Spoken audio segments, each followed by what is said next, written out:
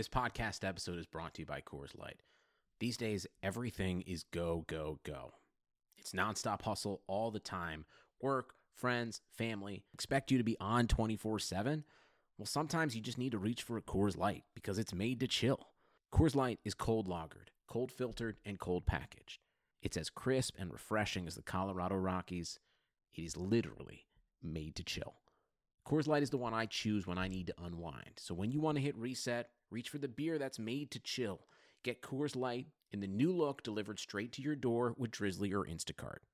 Celebrate responsibly. Coors Brewing Company, Golden, Colorado.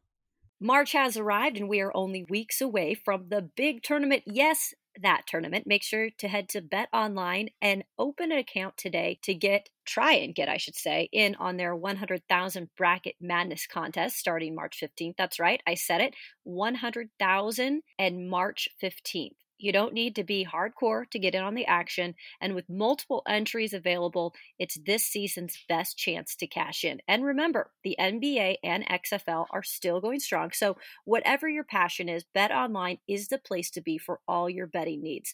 Visit our good friends and exclusive partner, BetOnline, to take advantage of the best bonuses in the business. Sign up for a free account and make sure to use that promo code BLUEWIRE, all one word, for your 50% sign up bonus. Bet Online, your online sportsbook experts.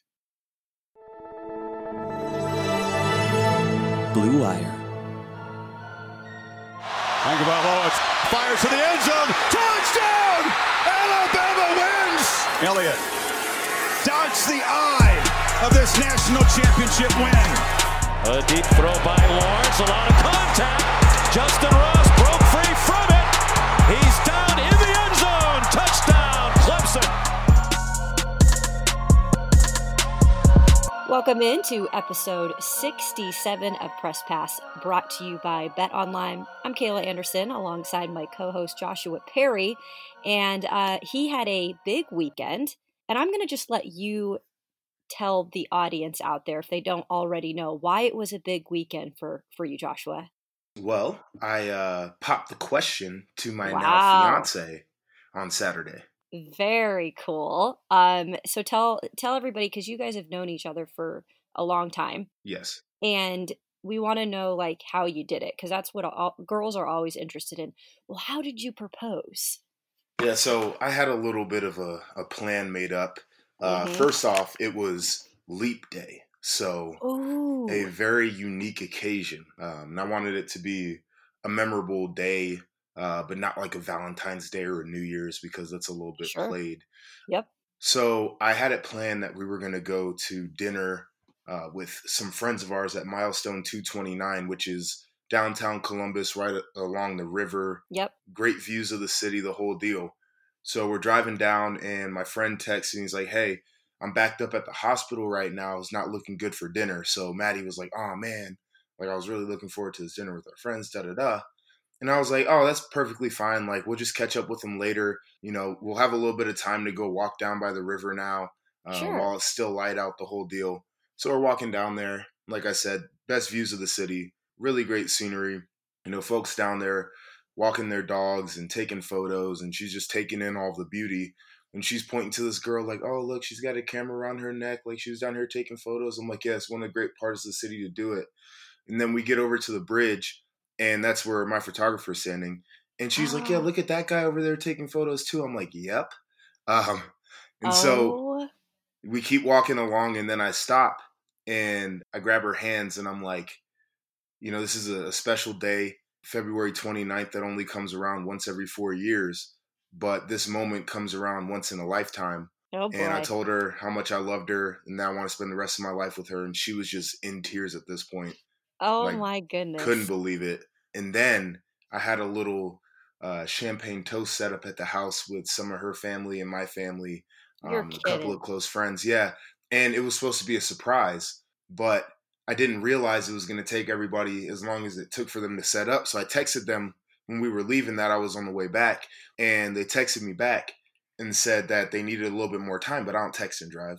So I didn't see the text. Yes. And something in my soul told me to take the long way home and, just kind of like, really, really do it up. Cause you know how it is driving up 315 headed north. Yes. There are some beautiful subdivisions and some really nice homes, and, do that whole, like, this could be our life type thing, like really do that. But I was like, no, I want to get home so she can see her family. And we pull up and my boy Craig is in the driveway and she's looking at me like, what the hell is going on? And Craig comes up to the car and was like, JP, we told you we needed more time. He's like, he said, drive around the block a couple of times. And then when you come in, act surprised. So Maddie's like, we're not doing that. So, oh God. Yeah, but it was all good though. She was just taken aback. Like I've never seen her so at a loss for words. And that was really impressive for me. And she always thought that she was going to be able to tell, but like nobody was acting weird. She's really close with my mother. My mother didn't act weird the whole week. Her mother didn't act weird, which was a surprise to me because her mom's very emotional about these types of things. Yep. And everything worked out exactly the way I wanted it to. Well, I just want to say congratulations again to you two. That is so awesome. And good way of doing it. I liked the scenery and you being able to kind of just do the outdoors, kind of soak in the beauty of Columbus. And that's really cool. No, it was, Columbus is both where we've called home. She's lived here her whole life, and I've lived here for most of my life. So I think just having that scenery, and then even in the photos, kind of with the skyline in the background, I think that just kind of sums up, exactly who we are. We're Central Ohio people. We love it. We love each other. So it was all great. I love it. I'm excited. And next up, planning a wedding. So you're going to have, if you guys need any tips, let me know. Yeah. And I'm sending out a collection too for the wedding. So if anybody wants to send a check in the mail, I'll get you the address. There you go. Right. Well, let's talk a little football. Joshua, first of all, I did want to ask you, did you get any questions this week?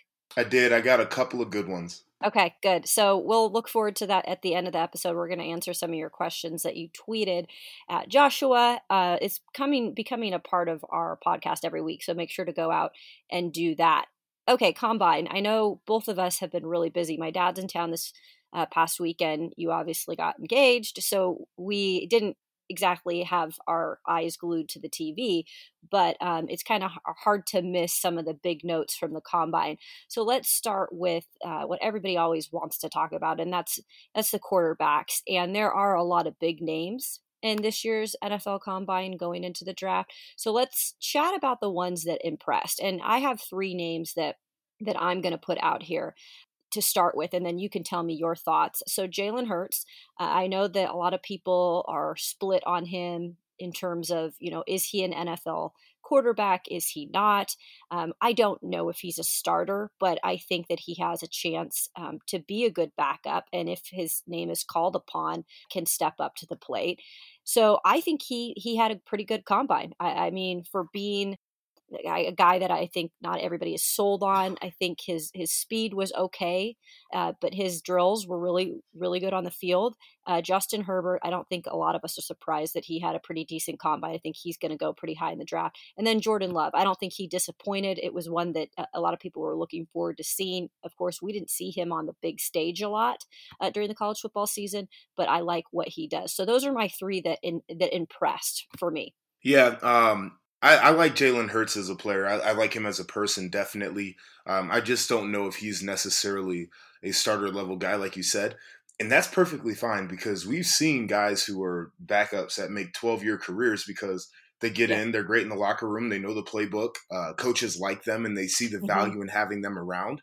I hope that's not his path because I would love to see him develop into a player that's out there every down. But if it's not a bad place to be. And I agree with you. Like people are, he was very electric in college football, and he was known for his ability to run the ball. And then people see his 40 time, and it was a 4.54 or 4.59, something like that.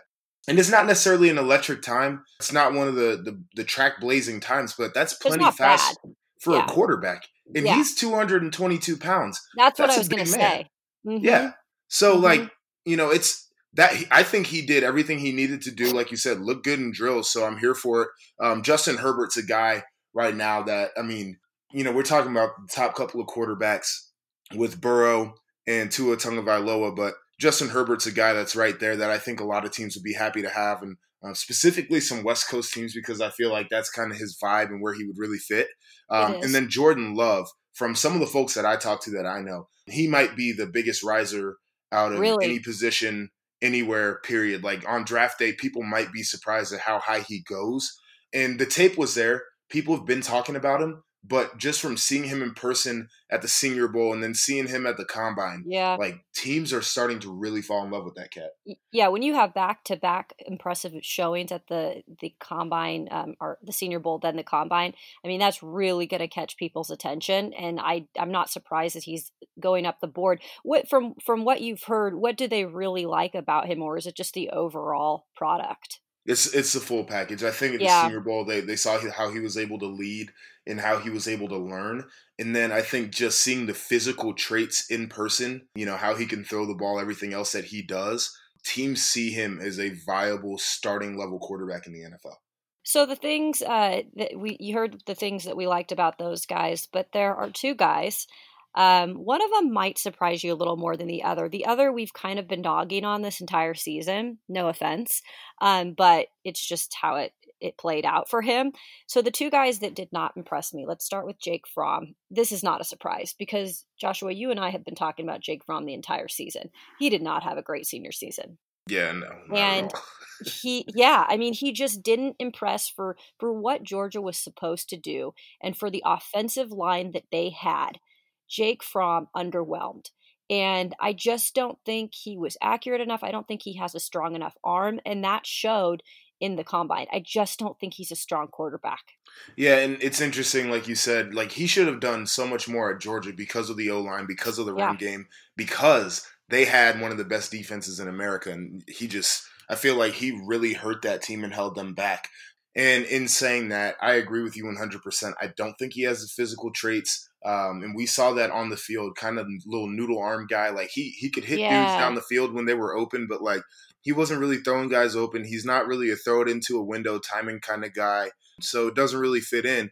And it really blows my mind how some of, like these really respectable NFL draft analysts have him as a top 50 player in this draft. I don't see it at all. But it's not up to me. I don't draft. I don't see it either. And I know that Jake Fromm I know his teammates like him. I don't know how great of a leader is. He seems like he's a pretty, okay leader. But I just think when it comes down to it, when I look at him as the overall package, there's just so many holes. And it's crazy because you're talking about a guy that, I don't know if you've ever seen the Netflix series QB1, but he was a part of that class. And he was very highly touted out of high school, but it just goes to show that like you can't always transform to the next level, right? I mean, sometimes it's just you're not going to make it at that elite level. And I'm not saying he's not going to make it, but at this point, I just don't see him being an elite quarterback in the NFL. Yeah, and it's hard too when you weren't an elite guy in college to all of a sudden become elite in the NFL. And not to say that he would necessarily have a bad career, because he's definitely got some physical tools and traits that teams would enjoy. Just like, intelligent guy, not going to take that away from him. I think everybody has said that. Like you said, probably a locker room guy as well. And he's got the physical build of a prototypical quarterback. He's played in pro-style systems, which teams are going to like, because that'll help transition into the NFL a little bit quicker. But outside of that, I don't love the player. So here's the name that I think some people will be surprised about if you followed him and if you followed some of the analysis leading up to the NFL Combine, because I know there were teams that really liked Jacob Eason. Now, let me just tell you my background on following West Coast schools, because I've been over here in the South, in the Midwest for a while now, but I still pay attention to a lot of these Pac-12 schools. But I really pay attention to Washington State, my school, and Washington, because I hate the Huskies. I hate them as much as you hate Michigan, or that team up north, as you would say. So I do follow their guys that go, to the next level, or what they say about some of their top guys. And Jacob Eason is from Washington. And there's been some, high praise about this kid coming out of school. So anyway, I was like, oh yeah, I'm sure he'll have a pretty decent combine.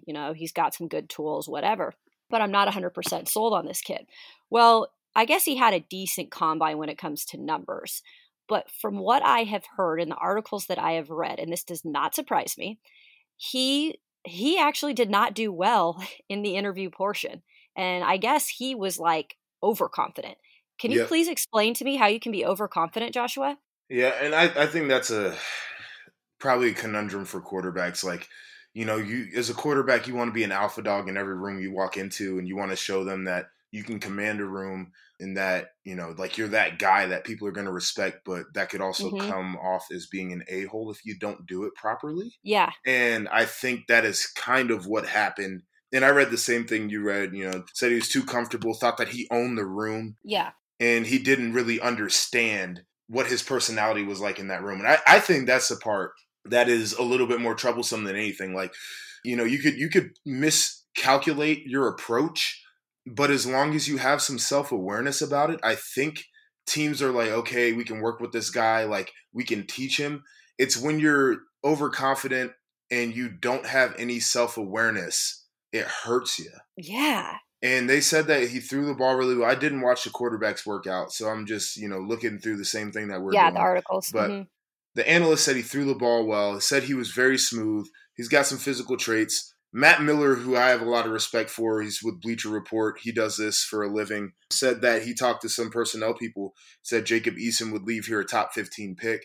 Now, I think that is a lot of reaction. And I also think that, teams are going to have more time to spend with him and really interview him and probably grill him. And he'll level out where he's supposed to go in the draft. But I thought it was really interesting, too, how a player could do so well in on-field drills and then be so bad in interviews. And then you go back to flip on the tape and he's so inconsistent as a player that you just probably leave with more questions than you had answered. Yeah. And my thing is, when you're a quarterback, wouldn't you think the interview portion would probably be the portion you felt most comfortable with, where you could be yourself? Because in my eyes, being a quarterback's being a leader for that team, being a voice. And like you said, you can't be a voice that's overly confident, that comes across as, like you were saying, kind of cocky or whatever. Because I think sometimes even people think that Joe Burrow comes across as cocky, but I see a little bit through that, just maybe because I've seen him at a different level. I think his mentality is different because he's had to really grind to get to where he is, right? Like he had to go through some crap to be at the top. So I think he just has kind of that chip on his shoulder, like, I've worked really hard, but I don't see him coming across as that type of guy. I don't know Eason enough, but I do know that Husky mentality. Right. And let me tell you something. It is cocky. That's funny.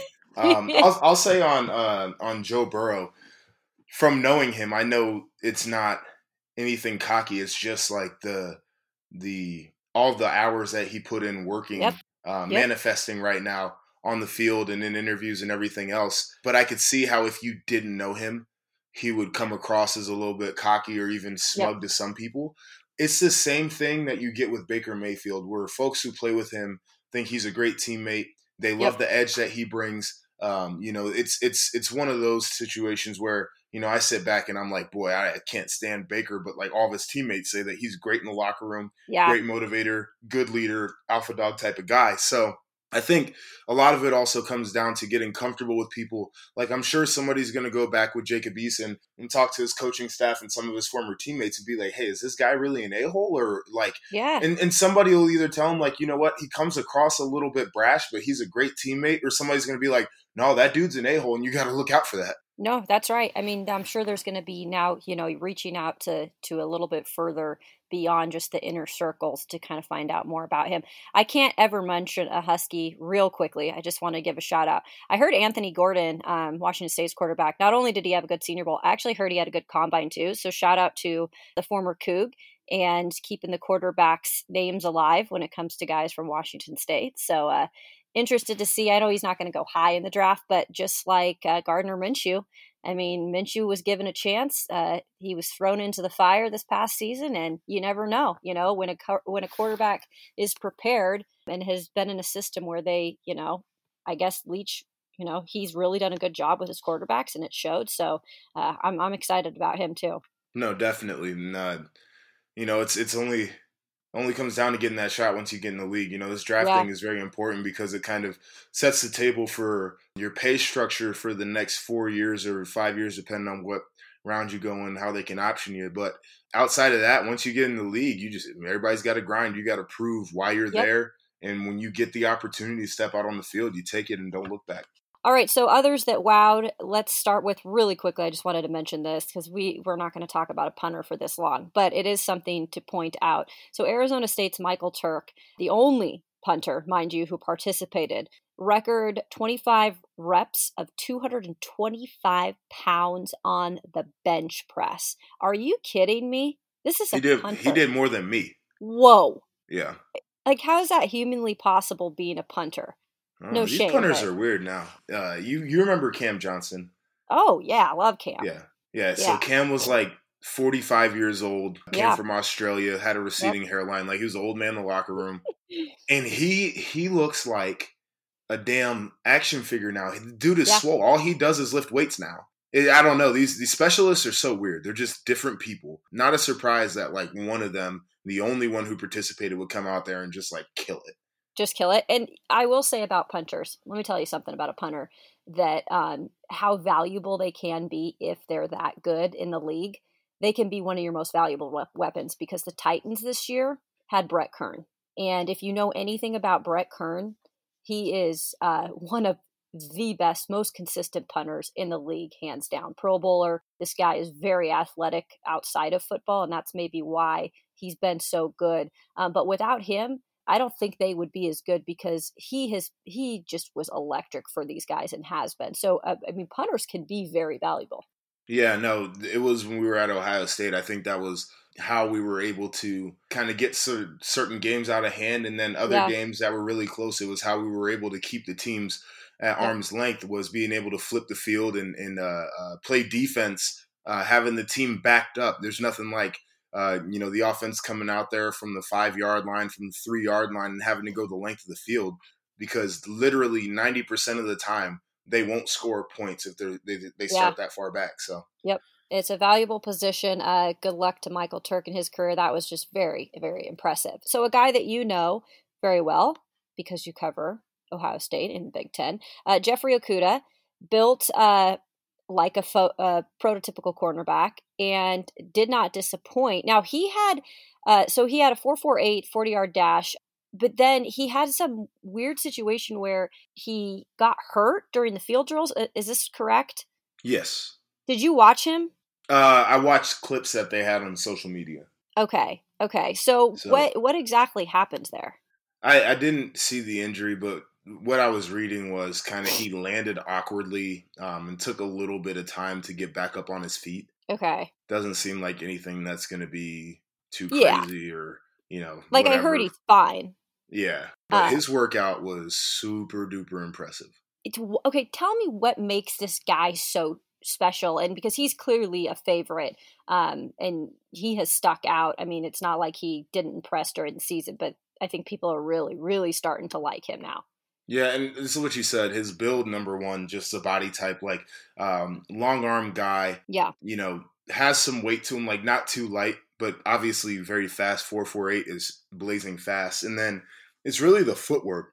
When you watch the drills, he's covering a lot of ground, but he's taking short, choppy steps. And so it's really hard to backpedal and cover ground while taking short and choppy steps. And what those steps allow you to do is change direction at a moment's notice. So when he's flipping his hips, it looks really smooth. And that's the other thing too. He's got really fluid hips. He's not stiff at all. And part of it's the footwork, but literally the other part is just like being a flexible guy. But that combination there is lethal. Like, he's able to change directions. His hips can turn completely perpendicular to his shoulders. Mm-hmm. And, his shoulders are still square to the line of scrimmage. That is ridiculous. Like, it's everything you want. And the guy is a dog. Like, you listen to his interview, and somebody asked him, 2 questions he answered, I think, great. The first one, somebody asked him, you looked a little sloppy on tape. And his response was, I had 0 holdings. I had 0 pass interference. So you better cut the tape back on. I loved it.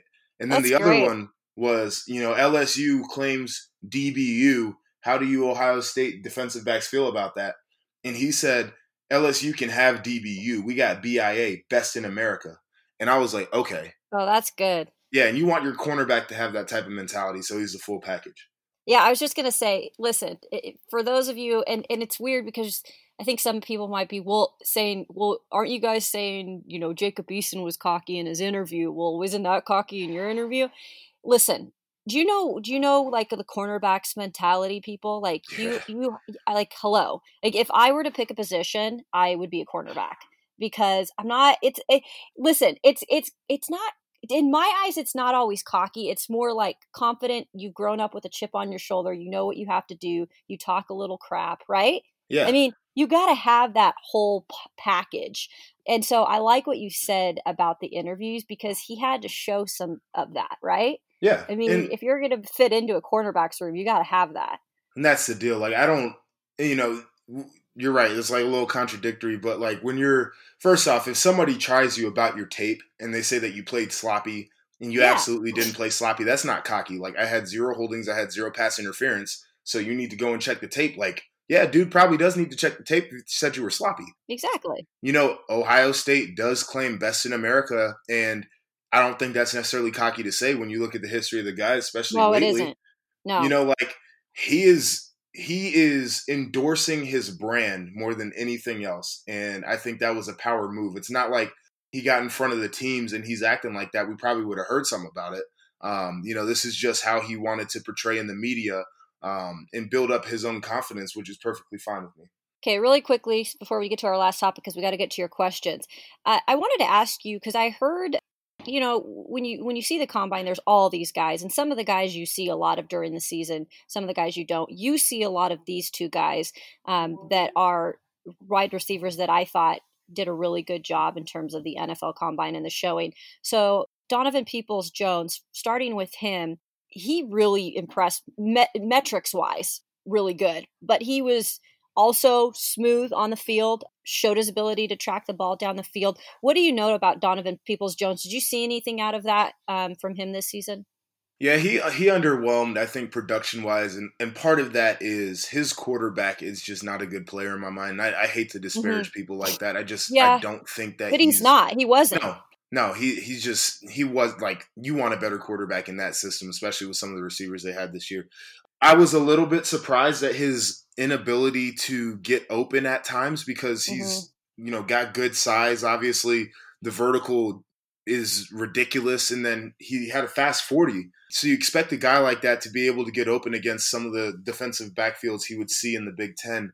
And he didn't. And then the other thing I saw, and I would chalk it up to him probably more than his quarterback because I didn't see it with a lot of the other receivers, is there would be a lot of times where Shea's throwing the ball one way and DPJ is breaking the other way. And it's a miscommunication.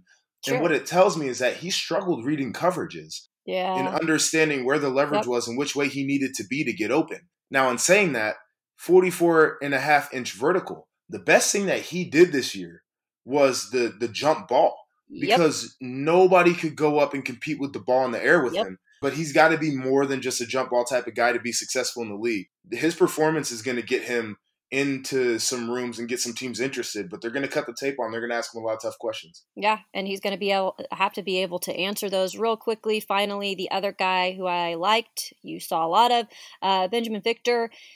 So the biggest thing about him is just the good use of his hands. I mean, he is able to do a lot with that, just when it comes to, again, tracking the ball downfield, looked good in that capacity.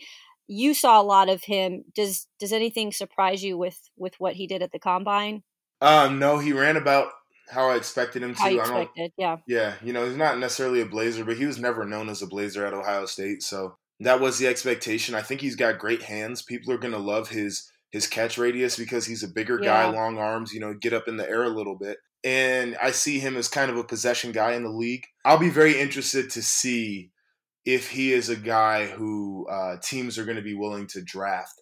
And what I'm saying is, to me, he is kind of one of those day 3 guys where a team says, hey, we need to bring in some wideouts, so bring him in.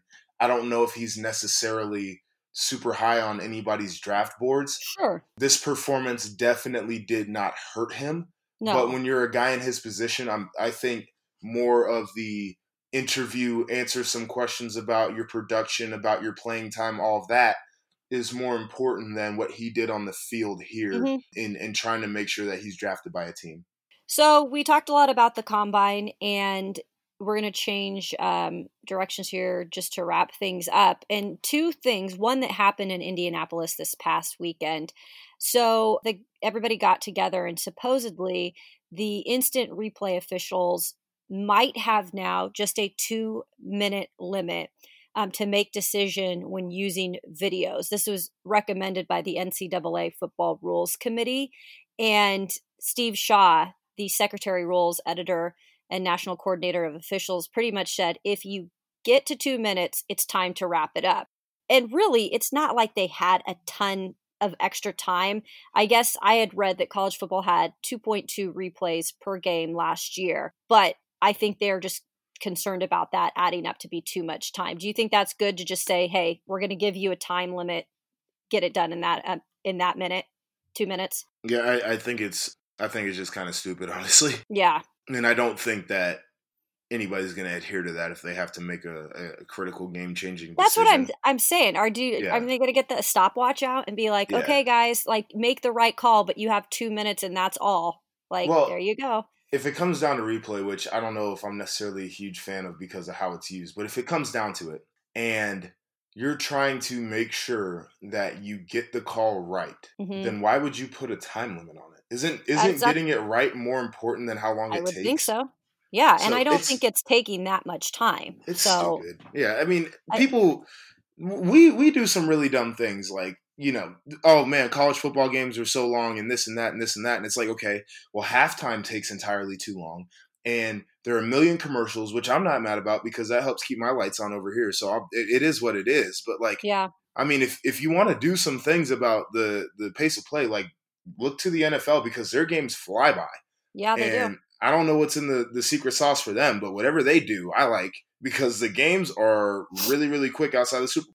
Yeah, well, and college can, take a note from this because some of these games are ridiculous. I mean, they are getting longer and longer in terms of, some of the Big 12 games we show on ABC, which is my affiliate here in Nashville because I work for the news station down here doing sports.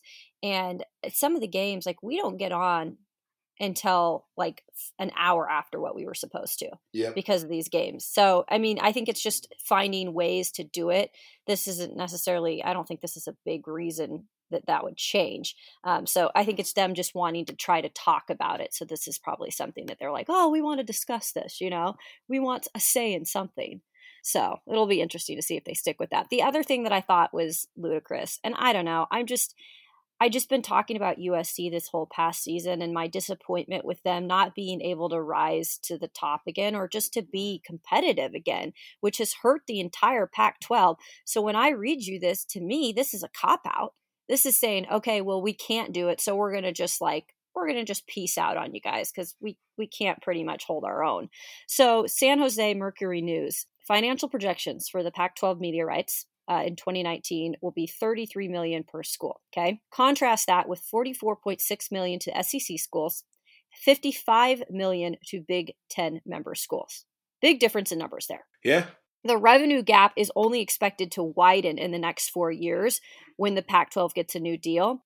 And now, USC, their athletic director, is saying, hey, we're open to taking our talents elsewhere. Are you freaking kidding me? Well, you got to do what you got to do, right? But come on. To me, if they're going to realign and if this is going to be a thing where look at USC in the past how many years? They've been not relevant. No. And to me, that's a USC problem. And guess what? USC is hurting the Pac-12 then in turn because you're one of the big names in college football and you haven't been able to draw in revenue because you guys suck. Well, here's the reality of the situation is if I'm USC, I'm doing two things. Is number one, I'm blaming everybody else for why we're irrelevant. We don't get enough exposure because, nobody's watching Pac-12 network and nobody's trying to watch a game that kicks off at 11 p.m. on the East Coast. Okay, I'll give you that. Not when you're good, not good. Listen. They don't have to know all the rest of that. I'm just telling you what I would do if I'm USC. We can't get right because we got to sit here and our conference absolutely sucks. And so we're going to suck as a byproduct of everybody else being bad. So, hey, if we're able to do our own thing, maybe we can negotiate some of our own TV deals. Maybe we can get some games when people want to watch the games. Hey, maybe we can play some better branded programs and put a little spotlight on us and we can start recruiting better again. Now, I think that's all a dang on lie. And part of the reason why they can't recruit is because they have a terrible recruiter as their head coach. But if I'm them, I'm doing all of this. And what it's going to do at the end of the day is it's going to apply pressure on their conference to try to light make some things fire. Right. Because USC is their biggest brand. Oregon might be right now. But USC is supposed to be their biggest brand. And so they need to make sure that their biggest brands are happy with the way that they're doing business. Yeah, no, you made a great point right there. And maybe that will put some pressure on the Pac-12 commissioner. We've been saying this for the entire time we've been doing this podcast. I'm blue in the face from how much I'm telling the Pac-12 to get their ish straight, right? So hopefully that starts to happen. Hopefully. Okay, before we wrap things up, we did get some questions thrown Joshua's way on Twitter. So Joshua, have at it. It is your Twitter questions of the week. What'd you get? So I got 2 questions. Okay. First one is, who do you think are the most underrated players in the draft? So I have to answer that with a preface where my scope is through the Big Ten. A lot of times is what I watch mostly in college football. I know some of the bigger names nationally, but those guys wouldn't be underrated if they're bigger names. One guy who wasn't necessarily underrated, but who, he basically went out there and said, I'm the best tackle in this draft, is Tristan Wirfs from Iowa. Oh, yeah. Ridiculous workout. His vertical was better than some of the wide receivers. He was breaking records. Did a great job.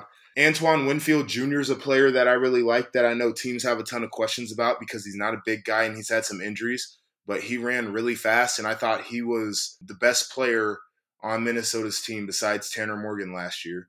Guy that I really like out of Ohio State who I thought did a good job at the Combine is Malik Harrison. Yeah, I heard he was good. Yeah, bigger body linebacker. Teams don't necessarily love bigger body linebackers, but that's exactly what it is. And then finally, a guy who really just killed it, and his stock was going up, is Chase Claypool from Notre Dame. Wide receiver, 6'4", 235, ran sub 4.45 in the 40. I really don't know what more people want to see. He jumped well. He caught the ball well. Those guys are damn near unguardable, and so he probably made some money. Next question I got was, and that question was from my guy, Cody Cleary at CCleary95. This one's from Maxwell Thanks, Cody, Cone. For the question. Yeah, appreciate it, Cody. Maxwell Cone at Maxwell Cone. What are GMs, coaches, and scouts actually looking for at the NFL Combine that they can't get out of an interview or watching film? Okay. They're not necessarily looking for anything. Yeah. They're checking boxes. So what they're looking for is if they think you're a 4.6 speed on tape, they want to see you run 4.6 or better. If you're a wide receiver and they're like, man, this guy looked like he could get up on tape, they want to see you jump well. They want to see if you're a guy who maybe struggled to create separation as a defensive lineman, how long are your arms? Those are all important things. But you're right. I think the interview process is probably the most important for a lot of players. And then, if you're a quarterback, you just have to throw the ball well when you go out there. If you're a linebacker, you have to follow directions and do the drills full speed, and they'll come back around at pro day and everything. But, they're really trying to confirm what they already saw. And then if they can't confirm it, they're going to ask a question of why. Well, see, anybody that can answer these questions, sure. But Joshua has the inside track. So that's why we are doing his questions of the week, because I think you guys out there have so many questions, and sometimes we don't get to answer them on this podcast in terms of our, topics for the week. But ask them on Twitter at Joshua's Twitter account, which is at RIP_JEP. There we go. So go follow him, ask your questions, because we'll be answering them right here every week on the podcast. That'll do it for this episode of Press Pass. You can go follow us on Instagram at Press Pass Pod. You heard where you can follow Joshua, send him your questions. You can follow me at Kayla Anderson TV on Instagram and Twitter. We really appreciate you guys tuning in every single week. We wanted to thank all of you guys again. We wanted to congratulate Joshua and his fiance again. Hey, thank you. Awesome. Very cool. And you guys have a great week. Hopefully you guys enjoy into the combine. And before we know it, spring ball is going to be here. All right, guys, enjoy. Bye. Nobody builds 5G like Verizon builds 5G, because we're the engineers who built the most reliable network in America. And the more you do with 5G, the more building it right matters. The more your network matters. The more Verizon engineers going the extra mile matters. It's us pushing us. It's Verizon versus Verizon. 5G built right from America's most reliable network. Most reliable based on rankings from RootMetrics second half 2020 U.S. report of 3 mobile networks. Results may vary. Award is not an endorsement.